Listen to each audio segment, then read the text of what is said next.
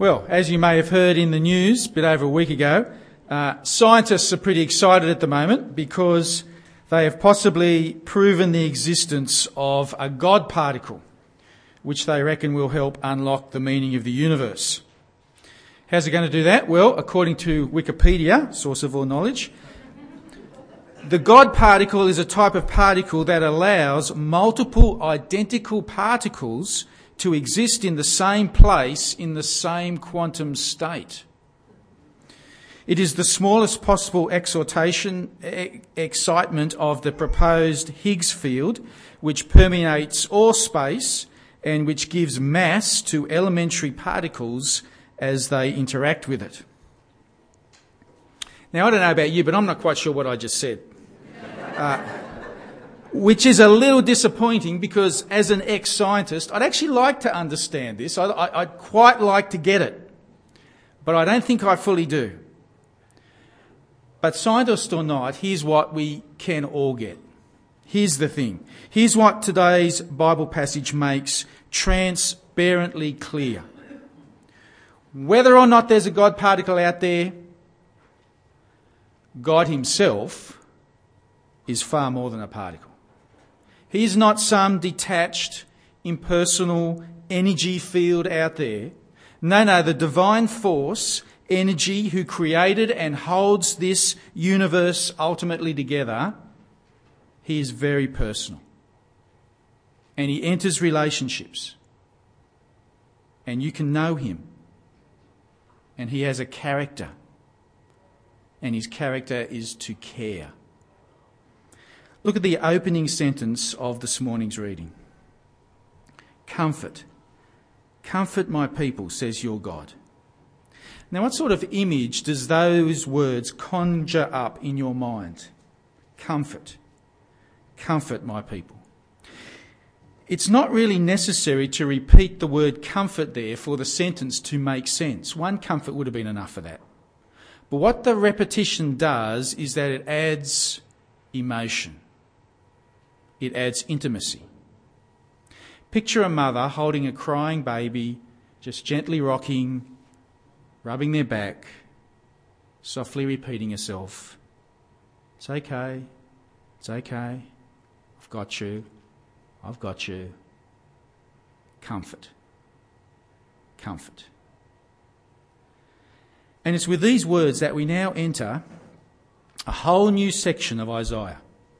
Not just today's chapter, but the entire rest of the book is going to be dominated by words of comfort from a personal God who wants to be very involved with your life and who cares deeply.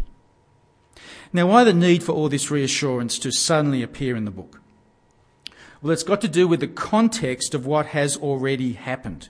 Because, of course, this is now the third instalment that we've had in the book of Isaiah this year. And if you've been here for the previous 39 chapters, hopefully you remember that Isaiah is a bit of an epic sort of book. It's a book that is all about God's big plan to transform the world. And right at the beginning of the book, we saw in very general terms that God's plan to transform the world has two main parts to it.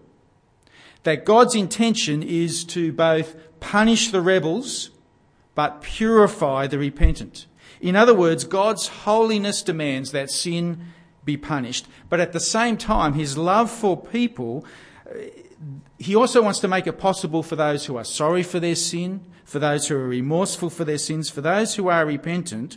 God wants to make it possible for them to have their sins washed clean, as white as snow. An astounding possibility. And as the book of Isaiah has unfolded, what we've seen is that more and more detail gets added to this plan.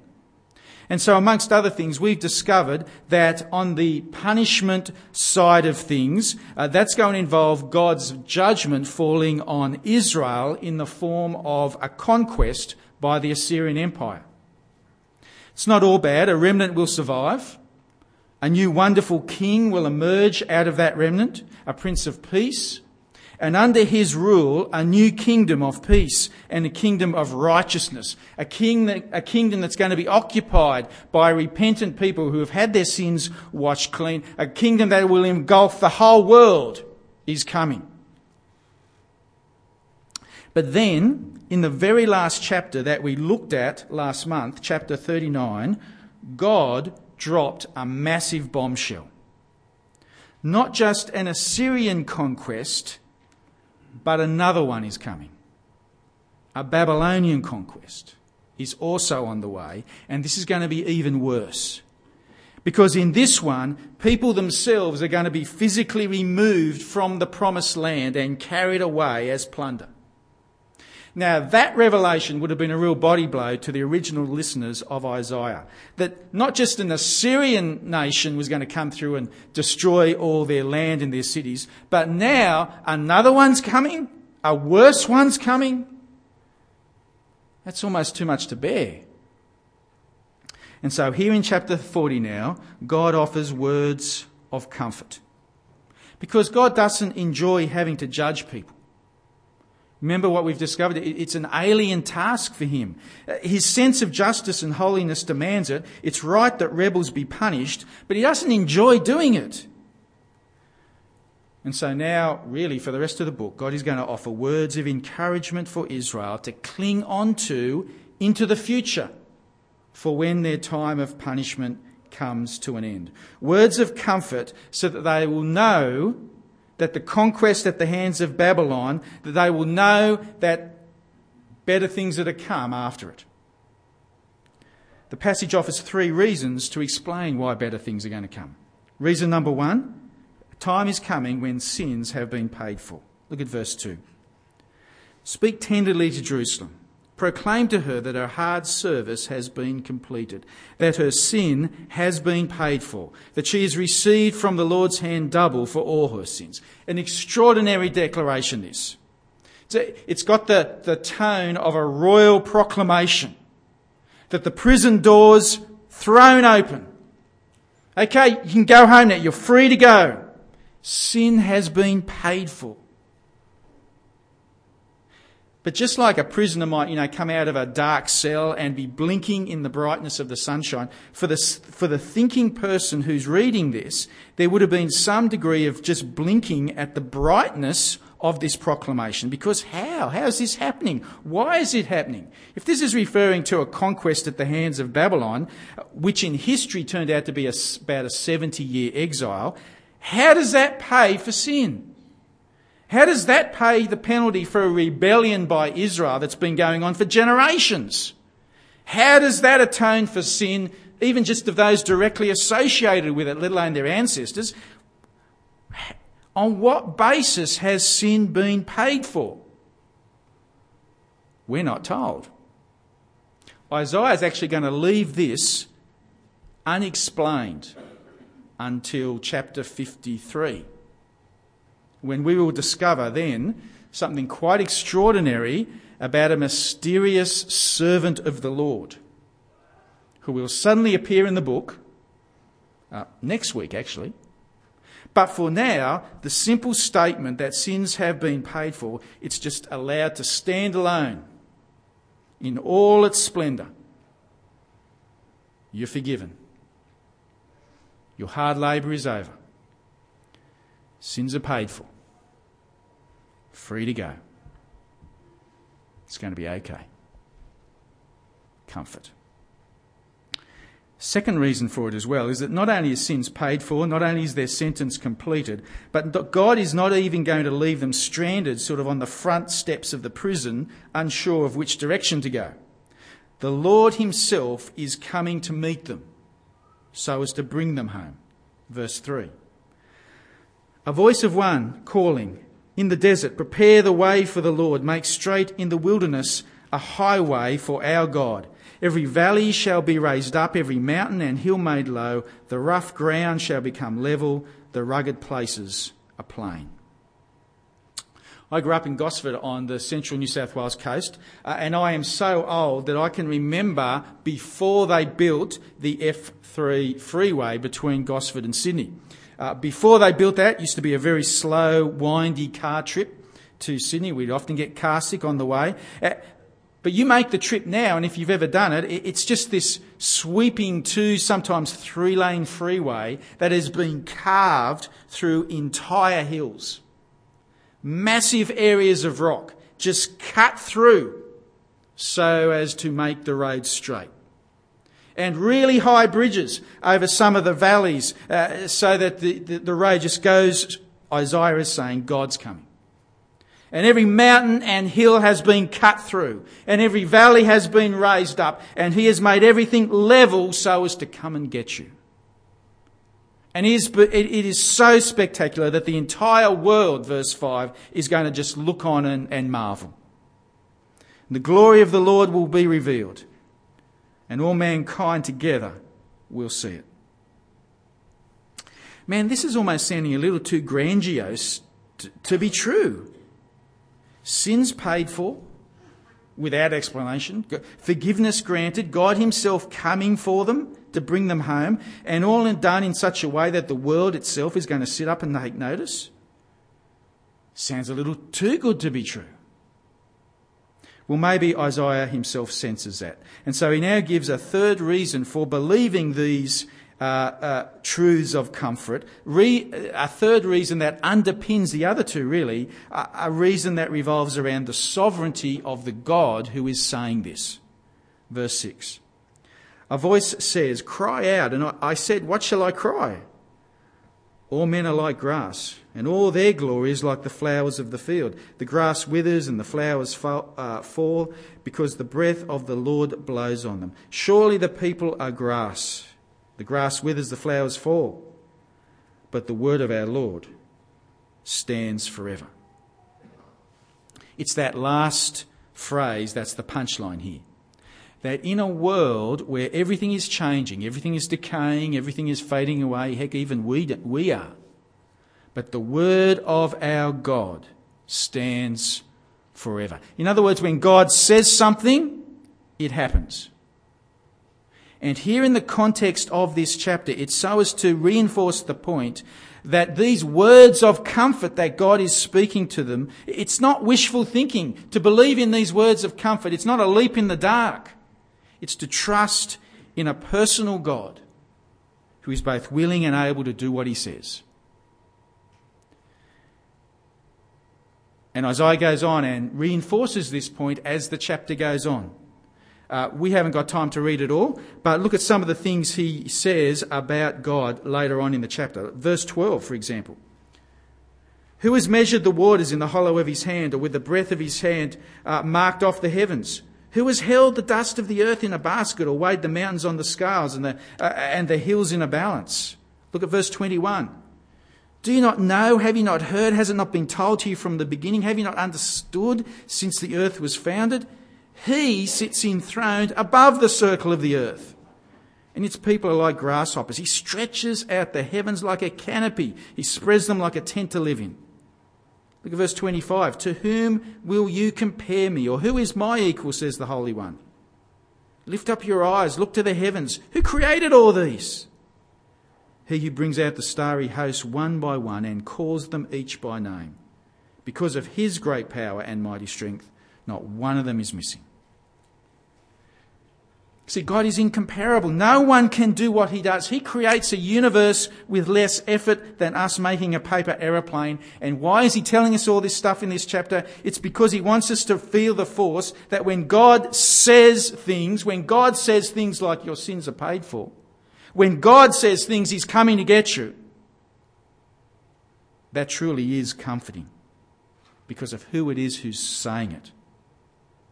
Little wonder the chapter finishes as it does at verse 28. Do you not know? Have you not heard? The Lord is the everlasting God, the creator of the ends of the earth. He will not grow tired or weary. In his understanding no one can fathom. He gives strength to the weary and increases the power of the weak. Even youths grow tired and weary, and young men stumble and fall. But those who hope in the Lord will renew their strength. They will soar on wings like eagles. They will run and not grow weary. They will walk and not be faint. Great verses those. Do you see the power of them in their context? To a people who are about to be disciplined as punishment for sin. To a people about to go into exile and conquest at the hands of the Babylonian army because of their sin. God wants Isaiah to speak tenderly to them, to remind them that although in God's big plan to transform the world, although a Babylonian conquest is coming because punishment for their sin is necessary, he wants to comfort them with the knowledge that better is still to come. That in God's grand plan to transform the world, punishment is not God's last word. Sins paid for is God's last end goal. God coming to bring his people home is God's last end goal. These would have been soothing words indeed to Isaiah's original audience. But friends, for you and I, how much more soothing are these words for us? Because we do not just get to read them in Isaiah chapter 40. This side of the cross, we also get to look back on these and see their fulfilment for us. Because you see, what happened in history is that the Babylonian Empire did conquer Israel, drag them into exile. But then, after about 70 years, the Persian Empire conquered the Babylonians, and in a very surprising move, they allowed all the Jewish exiles to go back to the Promised Land, which was terrific. At the time, it seemed as if the words that were spoken of here in chapter 40 of Isaiah, it seems like they might be coming true. And yet they didn't. It all fell a bit flat. What happened was that Israel sort of dribbled back to the Promised Land in fits and starts. Some of them didn't even choose to go back to the Promised Land because those who did go back discovered that everything was a mess. Their homes, their cities were just rubble. And anyway, even when they did go back to the Promised Land, they didn't own it anymore. It was owned by the Persians. And then after them, it was owned by the Greeks. And then after them, it was owned by the Romans. And it just didn't sort of live up to the hype. Didn't live up to the comfort of a chapter like this. So much so that in Luke chapter 2 in the New Testament, we hear about a man living in Jerusalem called Simeon who was righteous and devout, and we are told that he was waiting for the consolation of Israel. In other words, he was still waiting for the comfort of this chapter to come true. And then in the very next chapter of Luke's Gospel, in chapter 3, John the Baptist appears. And just listen to what Luke says about him. John the Baptist went into all the country around the Jordan, preaching a baptism of repentance for the forgiveness of sins, as is written in the book of the words of Isaiah the prophet. And then Luke quotes this chapter. A voice of one calling in the desert, prepare the way for the Lord, make straight paths for him. Every valley shall be filled in, every mountain and hill made low. The crooked roads shall become straight, the rough ways smooth, and all mankind will see salvation. And suddenly you see all the reassurance, all the comfort, all the excitement of what this chapter in Isaiah is about. It is poured into the arrival of John the Baptist, because he has come to prepare the way for Jesus Christ, in whom everything is fulfilled, radically fulfilled. Think about some of the things that we've already pointed out in this chapter. God coming for his people. Well, in Jesus Christ, God truly does come in the flesh to prepare and bring his people home. For sin has been paid for, fully paid for now through Jesus' death on the cross on our behalf. And in so doing those things, in so fulfilling the words of this chapter, the comfort of Isaiah chapter 40 wonderfully becomes our comfort because of Jesus. And the Lord, the everlasting God, the creator of the ends of the earth, says to you and I, as followers of Jesus, it's okay. sins have been paid for. I've come for you. Comfort. Comfort. Friends, if you don't hear anything else this morning, please know that God is not a particle or a force or a mathematical model. He is deeply relational. And he wants to be involved in our lives. And he cares enormously for his people. And if you are sitting out there at the moment and you're feeling a little unmoved by that, if you're sort of failing to feel the force of the comfort from today's reading, can I suggest a very practical thing for you to do this week? Go and sit in on a few funerals. And I don't mean that, please don't mishear this. I'm not meaning that in a disrespectful or an insensitive way to the people involved, but go to some funerals and listen to the sorts of things we say to each other when people don't know anything about Jesus, but they're trying to come to terms with death. God must have wanted one more angel with him. He's in a better place now. She's up there looking down on us, smiling. He's probably up there now having a good laugh with his mates and sharing a beer with God. Friends, as well-meaning as those things might be, that's not comfort. But when the God who marked off the heavens with the breadth of his hand, when the God who brings out the starry hosts one by one and calls them by name, when the God who is enthroned above the circle of the earth says, when that God says, it's okay. Your sin has been paid for. I'm coming for you. It'll be okay. When that God sends his only Son to achieve that, that's comfort. I'll pray. Father, thank you for these words of reassurance in your word. Thank you most of all for their fulfilment in Jesus Christ, so that even though we don't deserve it, our sin has been paid for, and you have indeed come and prepared a place for us. Father, thank you for the assurance that these words wash into our lives with. And so, Lord, we pray that as your people, as followers of Jesus, as those whom you have called out into your kingdom, that you would flood us with the comfort that these words intend. Amen.